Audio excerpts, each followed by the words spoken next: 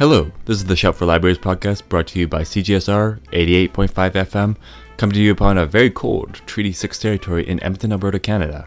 I'm your host, Jeremy Wilson. On the program today, Paula is interviewing Jen the Feisty Librarian, who discusses her experience as something of a local internet celebrity librarian in the Edmonton area. After that, Paula, Dan, Alessia, and I discuss our year-end book and podcast recommendations and librarianship and general book-related topics. Without further ado, here is Jen and Paula.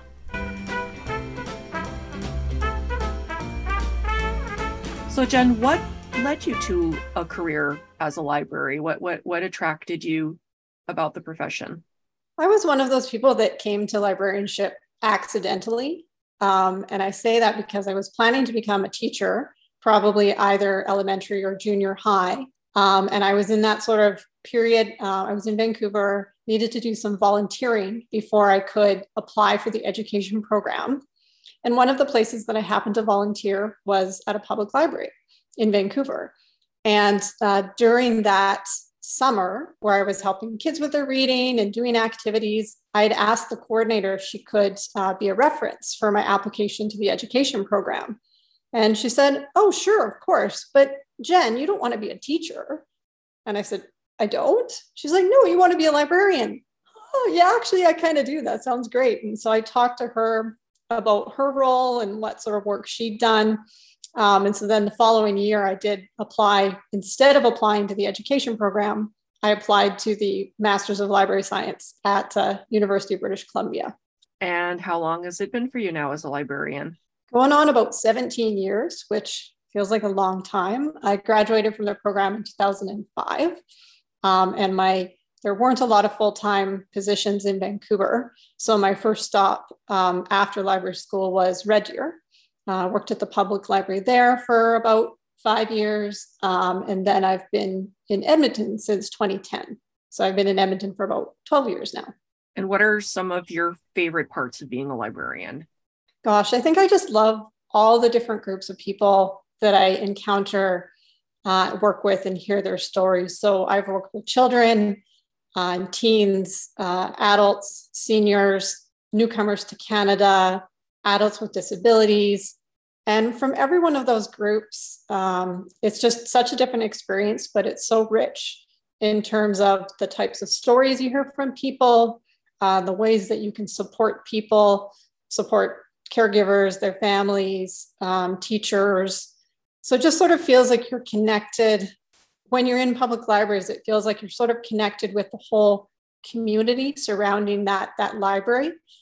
And just the sort of little ways and some bigger ways in which you can make a difference and feel like you're part of their lives, maybe not everyday lives, but the way that you can help out, support them, and encourage them to have fun at the library too, of course.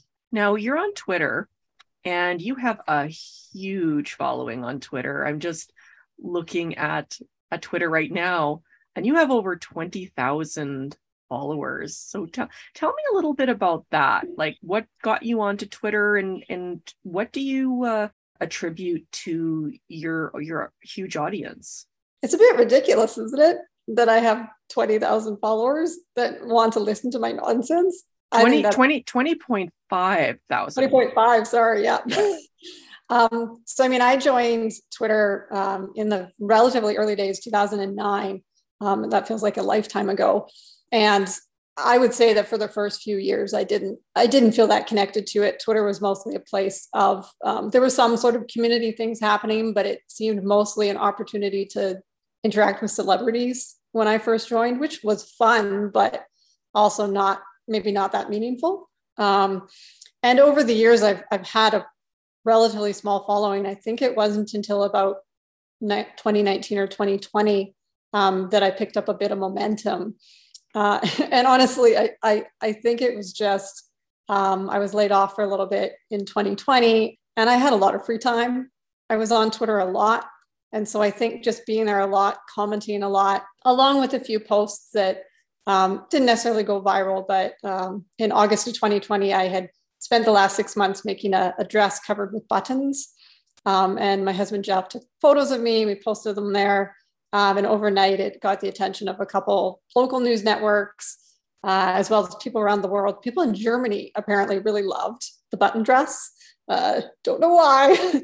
So I think it's both a combination of spending a lot of my free time on that particular website, but I am pretty vocal. I do have some big opinions, whether it's about politics, climate, the community surrounding us. So I think just a kind of a combination of being a little bit vocal and also just being a bit of a weirdo. I proudly identify as a weirdo. Ever since I was a teenager, I've always kind of followed the beat of my own drum in terms of clothing and style and all of that. So I think that's one of those things that people either connect to and really relate to it, or they just think you're weird and they don't like you. So it can kind of go either way. You mentioned the button dress. Something else that you're quite known for is, it seems like every day when you start your tweeting, you mention something about oatmeal, something about getting up in the morning, doing some kind of activity, and then you always conclude it with, and makes oatmeal. So where did that come from? So that also started, I call those my local woman tweets, and that also started in, I believe, 2020. And I was actually kind of inspired by, there's a guy also on local Twitter called Jeff Noctegal, who runs a bakery with his wife in Old Strathcona.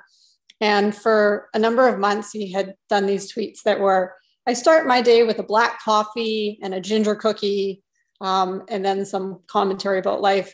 I just sort of picked up on that convention a little bit, along with the fact that the couple news articles that I had been in surrounding the button dress, media outlets love to have that sort of like, local man kills an alligator with his bare hands, local woman saves a cat from a tree. And that's just sort of how they do their headlines. And because I'd been called a local dressmaker a couple of times, I just sort of jokingly started calling myself local woman. And so I had been making oatmeal for a while and just jokingly bragging about it on Twitter. So basically the convention was local woman wakes up, and then there would be a line about smashes the patriarchy, screams into the void, comes up with a vaccine for conservatism, any number of things that I would do. And then it would end with makes oatmeal. And I was honestly just doing it for myself because I thought it was funny. But I quickly started to realize that people were really connecting with that. And I think it's sort of the consistency on Twitter when you can have, you'll notice viral tweets follow a certain template. A lot of times they start in the same sort of literary convention, or there's something to do with lack of punctuation or emojis used. And so I think just that consistency connects with people on Twitter. And so even though it started off as a joke, I just kind of went and ran with it. And shortly after that, I worked with a local artist to design some illustrations and graphics that I started a small Redbubble shop, which is print on demand. So I had a few different sayings on there. Local woman was one of them. There was another one that was a little bit more rude. And it's just sort of grown from there. But what's funny is that when I don't eat oatmeal, on days that I don't eat oatmeal, I genuinely have people comment, send me a message, send me a DM. They're very concerned. Why did you not have oatmeal today? And it started off kind of like a joke, but now people have really been worried. And for the last 3 weeks, I've had COVID. And for a couple of those weeks, I was just not in the mood to eat at all. And so I wasn't eating oatmeal. And I genuinely had people expressing their concern. And when I did come back to the oatmeal, they celebrated. You're back to oatmeal. You must be feeling better. This is great. Can you cancel this person and change the world and, end climate change? And, oh, sure. Yep, I can do that. No problem. So what started as a joke has kind of become, and this is something that I heard a psychologist on the Sunday magazine on CBC talk about. He talked about, I think he used the term islands of consistency in a sea of change or something like that. And I just remarked on the fact that oatmeal, I believe, has kind of become like a constant in this pandemic world of chaos that we've been living in for the last few years. And as silly as it is, having oatmeal be that constant that when people wake up, they see what Local Woman is doing and then eating oatmeal is just a little reminder to them that everything might be crazy in the world, but there's still oatmeal. And so it feels odd to say that, but I think that the oatmeal has provided some stability to people kind of in the local community, but beyond, because they have followers all over the world. So yeah. You were mentioning people contacting you because they were concerned when you weren't tweeting about oatmeal. But as a woman who's very active on Twitter, have you ever faced any backlash for your views and for your comments? And if so, how have you dealt with that? Yeah, I've had a few sort of scary moments. Some of them have been kind of throwaway threats. If I tweet about, it always tends to be if you tweet about someone rich and famous, like Bezos or Musk, and there's all these fanboys that seem to just sort of, I will die for Elon Musk. And you're like, why? He won't give anything to you in return. So if I make any sort of negative commentary about one of those individuals, it is actually quite common that I'll get someone saying something like, oh, I hope you die in a plane crash or a car crash, because of saying these things. And it's just like, that's a leap. Like, I just said, I don't like this rich and famous person, and you're now wishing death upon me. So I have had certainly some negative comments and threats surrounding rich and famous individuals, any sort of negative commentary I might make on hockey, because hockey is such a beloved sport in Canada. And the minute you say anything negative about it, you are the enemy. And also anytime I've kind of poked the beast of far-right conservative communities and trolls. And in that situation, it's always sort of hard to know if the people who are responding, what percentage of them are real, what are trolls, what are bots. But the end result doesn't really matter if they're insulting you, if they're threatening you. So, I mean, the way I've dealt with it is I block regularly and often. I have certainly filed reports on certain individuals, generally receiving the notification back that there was no violation of Twitter conduct and safety. Oh, okay, threatening to kill me is not a violation of the Twitter policy. Okay, cool, yeah. Well, knowing that as a white woman, I do have a privilege that is not afforded to other people, and that I know that threats just increase twofold if you're a person of color, if you're a queer person. So I know that even though I have faced some of that, I've still kind of been lucky because I do have that privilege surrounding being a white woman on the internet. Do you find that there are any connections between your social media life and your library life?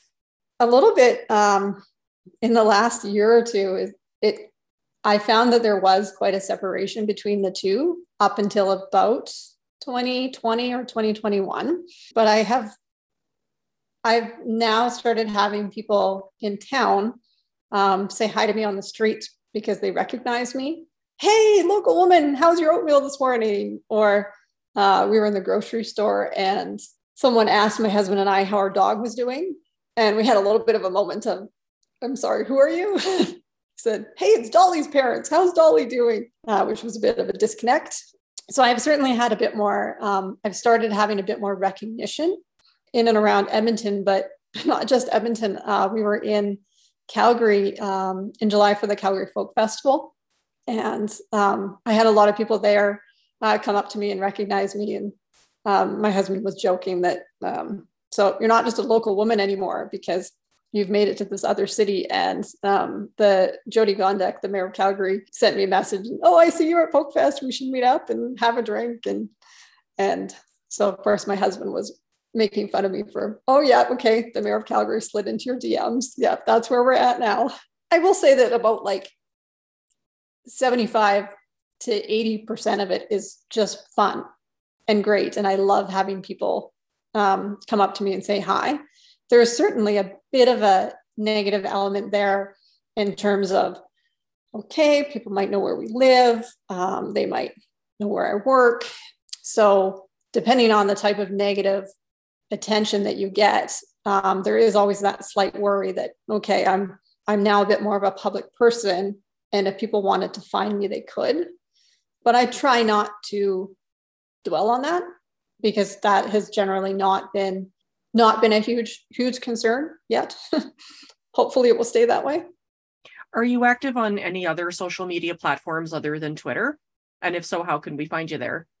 I am on Facebook and Instagram. I've really sort of cut down my usage of them. I have actually been trying to quit Facebook for a number of years, just because of lots of reasons. But I am on Facebook as Jen Waters, and I'm on Instagram just as Feisty, Feisty. And I use both of those platforms mostly as a photo delivery system. So I tend to post photos on Instagram that I share to Facebook, mostly so that family members, colleagues, things like that who aren't part of my community on Twitter will see them. I always sort of joke that I have Facebook and Instagram so that the in-laws can see the photos and be kept up to date with our lives, because they're not on Twitter. So what's next for Local Woman? Oh gosh, well, something that has been a really cool side of gaining followers and sort of meeting a bunch of people in and around the city is I feel like I've started some friendships and kind of collaborations with some other local women and men. So there's a couple little things in the works, nothing that big, but the Redbubble shop that I have that has the t-shirt and mug designs and stuff, I'm working on a few new designs, partly based on insults that are thrown at me at Twitter that are actually quite funny. Things like sanctimonious hipster or queen of drivel are two things that I was called. And I thought those would be great on a t-shirt. So one of the designers that I've worked with in the past, I'm working with her again. And we're also working on a couple of designs. Redbubble has recently started selling some items for pets. So I have a dog named Dolly, and she has a dog named Nelson. And together we're sort of creating some graphic designs that kind of honor both of our dogs that other dog owners would be able to buy for their pets. But other than that, not a lot going on. The one cool thing that did happen a few months ago was we painted our house bright colors to sort of mirror a public art structure that's in Borden Park, which is really close to our house. And so doing that has definitely given me other ideas for kind of creative and art collaborations in and around the city. Nothing that I have in the works yet, but I thought if we can paint a house pink, blue, and green, just think of what else we could do. And do you have anything else you'd like to add about your library work and social media, or just basically anything else you'd like our listeners to know? I mean, something that I have found interesting and important when it comes to having a larger follower on Twitter is that, I've always had opinions about the library world, whether it's advocating for low-income folks that need housing supports, health supports, harm reduction. I've always sort of had those opinions, like my whole time in libraries. But when you get to a point on social media, when you have a larger platform, it's sort of like, it's either that you've found a way to fit into the algorithm, so your posts are seen more widely, but it's also a little bit that people kind of listen to you a bit more. And so something that I say about, for example, harm reduction, how important it is. We currently have an overdose crisis in Edmonton with fentanyl and other drugs. There's so many amazing organizations that are doing great work that don't have enough funding, have their funding cut. I've been yelling for years about how those groups need to be supported. But all of a sudden you have 20,000 followers and you say that and people are like, oh yeah, that's right. That's true. And you're like, why is my opinion different now than it was 5 years ago? It's really not.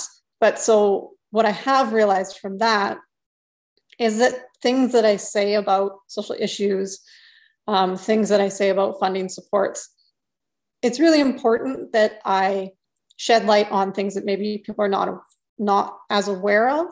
But it's also important that I'm kind of cautious in terms of what I say, because something that you tweet as like a throwaway, silly topic can be interpreted in so many different ways. And so it just means that sometimes you have to put a little bit more thought into the things that you tweet.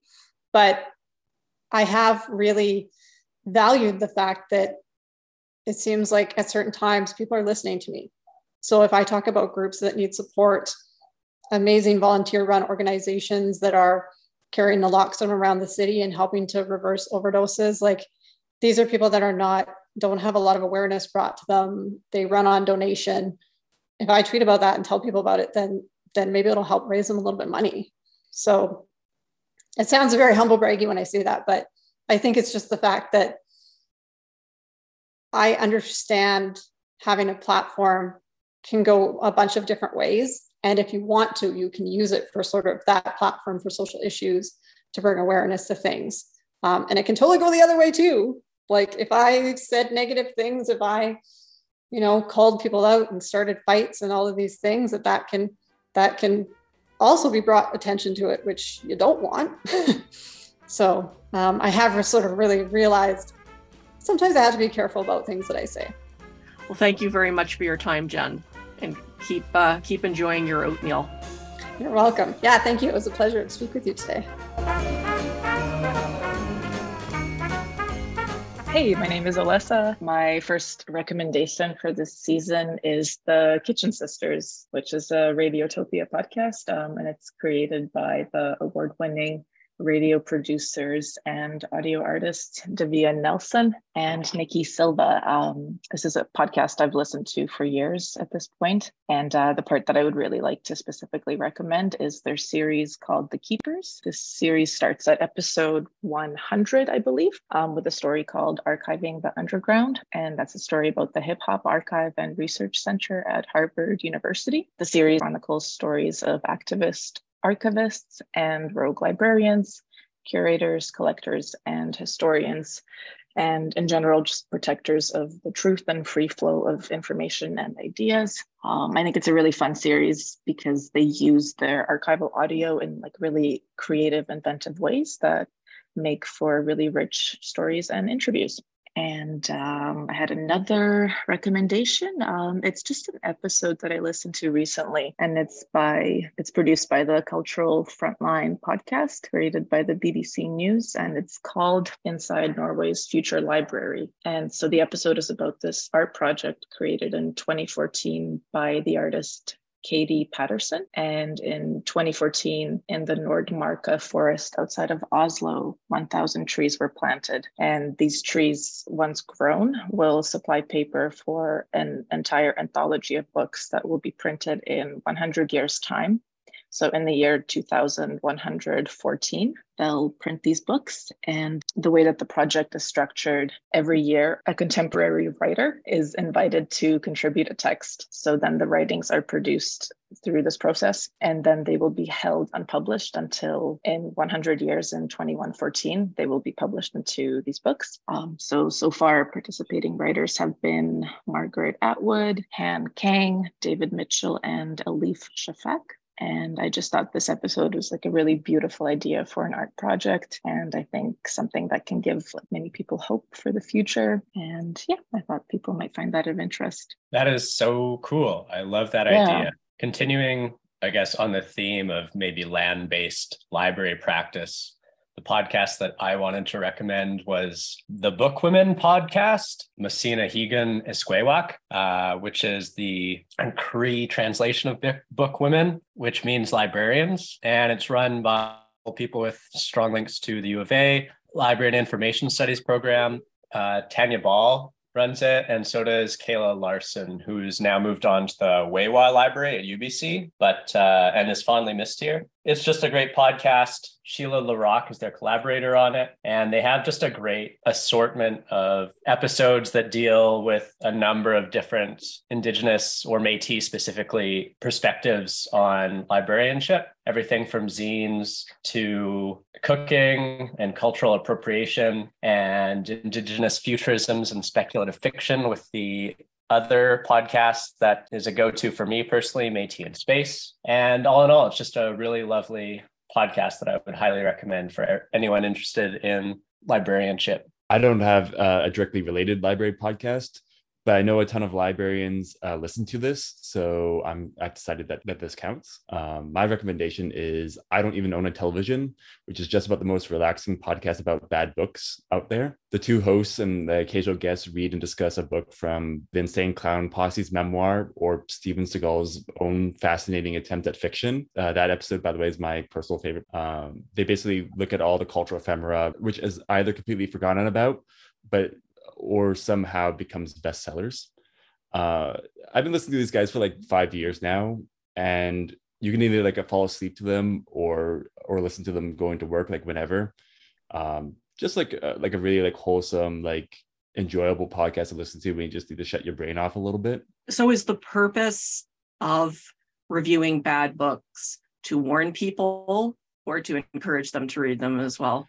It depends on the book. They actually have like a little segment where they go, either you recommend this book or you don't recommend it. Like they'll read like one book that's about how like rats are like killing everyone and how that book is like really fun to like read. Or they'll like look at, I don't know, like Jordan Peterson's book and say, you really shouldn't read this book. It's just not enjoyable to look at all. I'm just so curious about the Insane Clown Posse memoir from what you're saying. I just watched like the 9th Fast and the Furious movie last night, and there's so many magnets in it. And I was like, did Insane Clown Posse have something to do with this movie because of that song? That's fantastic. Yeah. Like, have you ever seen the short documentary American Juggalo? No. I would. I highly recommend it. Is that about the Dark Carnival or? Yeah, but it is about the gathering of the Juggalos. I want to say it was filmed around 2013, 2014. It's just like a really nice window into this subculture, I guess. Mm-hmm. It's so interesting to me that podcasts are in a place where like there's such a variety of content that there's room to discuss really bad things. I'm thinking like it reminds me of the one, what's it called? My Dad Wrote a Porno or whatever, where there's room within the podcast, I don't know, ecosystem to talk about like horribly written things for entertainment, and it works. It's a pretty cool, flexible space to be in. Yeah, I mean, people have been looking at like bad video games, bad movies, all those things for like years now, and they're always like really fascinating. Like you know what makes up like something that's good, but it's really interesting to see something that's just completely messed up in like a fascinating way. Yeah, I guess there's a reason The Room is so popular. Well, I have a recommendation. This is Paula, and I have a recommendation that is not a podcast, but as someone who is interested in social justice issues and has done community organizing work, I decided to spend some time over my winter break reading a book called Pleasure Activism: The Politics of Feeling Good, which is written and gathered by Adrienne Marie Brown. I have literally just begun reading this. I am already riveted by the depth and breadth of what is collected within here. Adrienne Marie Brown describes her as a social justice facilitator focused on Black liberation, a doula healer, and a pleasure activist. So my first thought is, well, what is pleasure activism? And what I am already getting from this is that, activists, we often tend to be super serious and doom and gloom about things, but there is activism to be found in pleasure and happiness and our own joy. And we can make a better world by being happier people. This is coming from a politics of healing and happiness that explodes the dour myth that changing the world is just another form of work. Drawing on the Black feminist tradition, she challenges us to rethink the ground rules of activism. And I'm really looking forward to reading more of this book, and it is available at the Edmonton Public Library.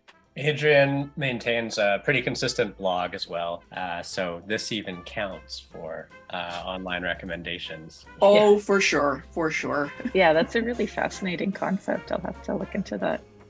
Thanks for tuning in. This was our final episode 2022. In the past year, we have brought you interviews from scholars and workers in the library field who discuss topics from patron-perpetrated sexual harassment to archiving police violence. We hope that we have opened windows into new worlds in the same way that these windows were open to us, as well as having a little fun when we were a little less serious. Next year, we will continue to bring you the latest information in library scholarship and discussion, with topics ranging from library soundscapes to climate change. Happy holidays. See you next year.